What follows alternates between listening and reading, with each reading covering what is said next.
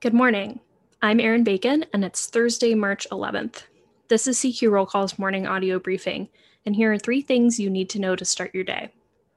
The 50-50 split in the Senate can make nominations complicated. Take Javier Becerra's bid to lead the Health and Human Services Department, for example. The Senate Finance Committee split evenly over Becerra's nomination, so today the Senate votes on whether to move the nomination out of the panel to the floor. Senators will also take a procedural vote today on Deb Haaland's nomination to lead the Interior Department. Next, Senate Appropriations Chairman Patrick Leahy is weighing how to bring his GOP colleagues into the earmarks process. The so-called congressionally directed spending is returning for the first time since 2011, but Republicans would need to change their party rules to participate. As an incentive, Leahy plans to offer Republicans half of the available spending on earmarks. And finally, House lawmakers on Wednesday voted to continue their examination of Iowa's 2nd district election. Democrat Rita Hart lost the race in November by 6 votes.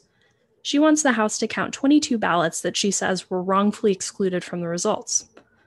Hart wants to unseat her opponent, Republican Marionette Miller Meeks, who was sworn into the House while the petition is considered.